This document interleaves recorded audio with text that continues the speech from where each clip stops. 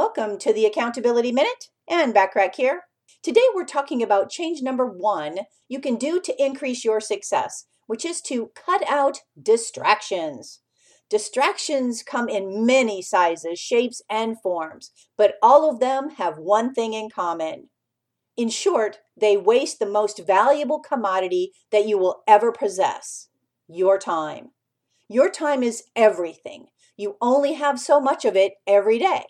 And what you do with it directly impacts how successful you become, which is exactly why cutting out distractions is going to make a huge difference for you down the road.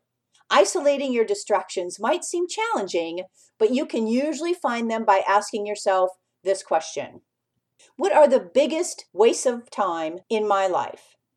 By answering this question truthfully, you will usually arrive at the biggest distractions that you face on a day-to-day basis. Figuring out what distracts you the most can help you to avoid it during the day, which can add up to more hours for you at the end of the week.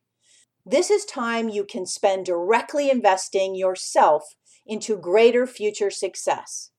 Mark Victor Hansen said, "Focused mind power is one of the strongest forces on earth."